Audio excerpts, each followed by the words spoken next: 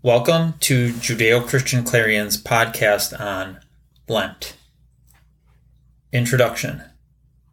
In several weeks, we'll be honoring the crucifixion of Yeshua. On the Christian calendar, this is done on Good Friday. But more accurately, it should be on the Jewish calendar on the 14th day of the first month, also known as the month of Nisan, which begins the Passover season at sundown. It is also the night of the Seder meal. The Seder meal is when Yeshua took the piece of matzah called the Afikomen and broke it and said, "This is my body, which is given for you. Do this in remembrance of me."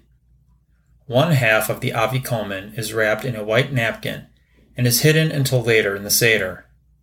Then he took the cup, which is called the cup of redemption, and said, "This cup, which is poured out for you, is the new covenant in my blood." Paul tells us that Yeshua is our Passover lamb, and that we are to keep the feast with unleavened bread, for we are now unleavened. Leaven represents sin. The day after the crucifixion begins the feast of unleavened bread. This is why we Christians should be celebrating these feast days. Why? Because Yeshua died for our sins, and now we should be unleavened, without sin. Romans 6 tells us that we should now be dead to sin because our old self has been crucified with him. We want to take a closer look at all of this because Lent is not about giving up cake and cookies, but about giving up the sins that keep us from walking in newness of life. Transfer of ownership. As we prepare during this time of Lent, we must understand what we are preparing for. And it's not the Easter bunny and chocolate eggs. What we are actually preparing for is the second coming of Yeshua. You see, Yeshua told us to remember him at the Seder meal. So, we must ask ourselves, why? Why remember the crucifixion? Why remember Yeshua at this time of Passover? We must understand what Passover is all about. It is about the exodus of God's people from slavery. It is about the transfer of ownership. You see, Pharaoh was the owner of the Jewish people. That is what slavery is all about. God redeemed them. In other words, he paid for their freedom and they became his. That night, the blood of the Passover lamb covered them as the death angel passed over them. And so too, the blood of our Passover lamb, Yeshua, covers us, and his redemption paid for us to now belong to God. We are no longer slaves to sin and death, all symbolic in the Exodus. Pharaoh, the devil, Egypt, the kingdom of darkness, leaven, sin, and as for the passing through the Red Sea, well, I will let Paul tell you in Romans 6, 3-6.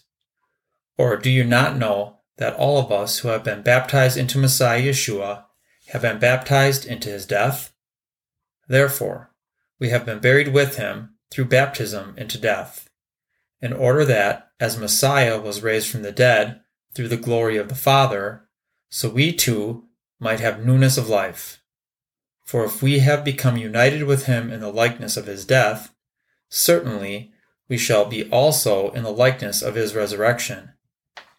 Knowing this, that our old self was crucified with him, that our body of sin might be done away with, that we should no longer be slaves to sin. It's hard for you to understand this if you are Catholic, because Catholics baptize infants, though that was not always the case. But those who are baptized as adults are submersed into the water. For this is the Jewish way, which is the true meaning of the word baptismo, which then makes the illustration of Paul make more sense. When Israel went into the Red Sea, it was like being submersed, symbolic of death, and buried. And when they came out of the sea, it was like being resurrected.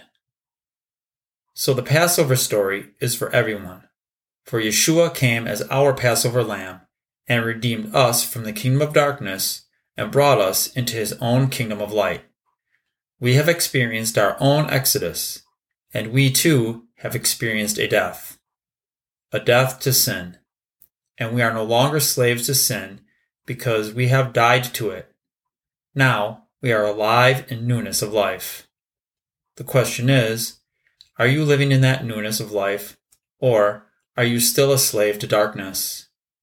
We will continue to take a closer look at this question of what we are preparing for throughout this Lenten season.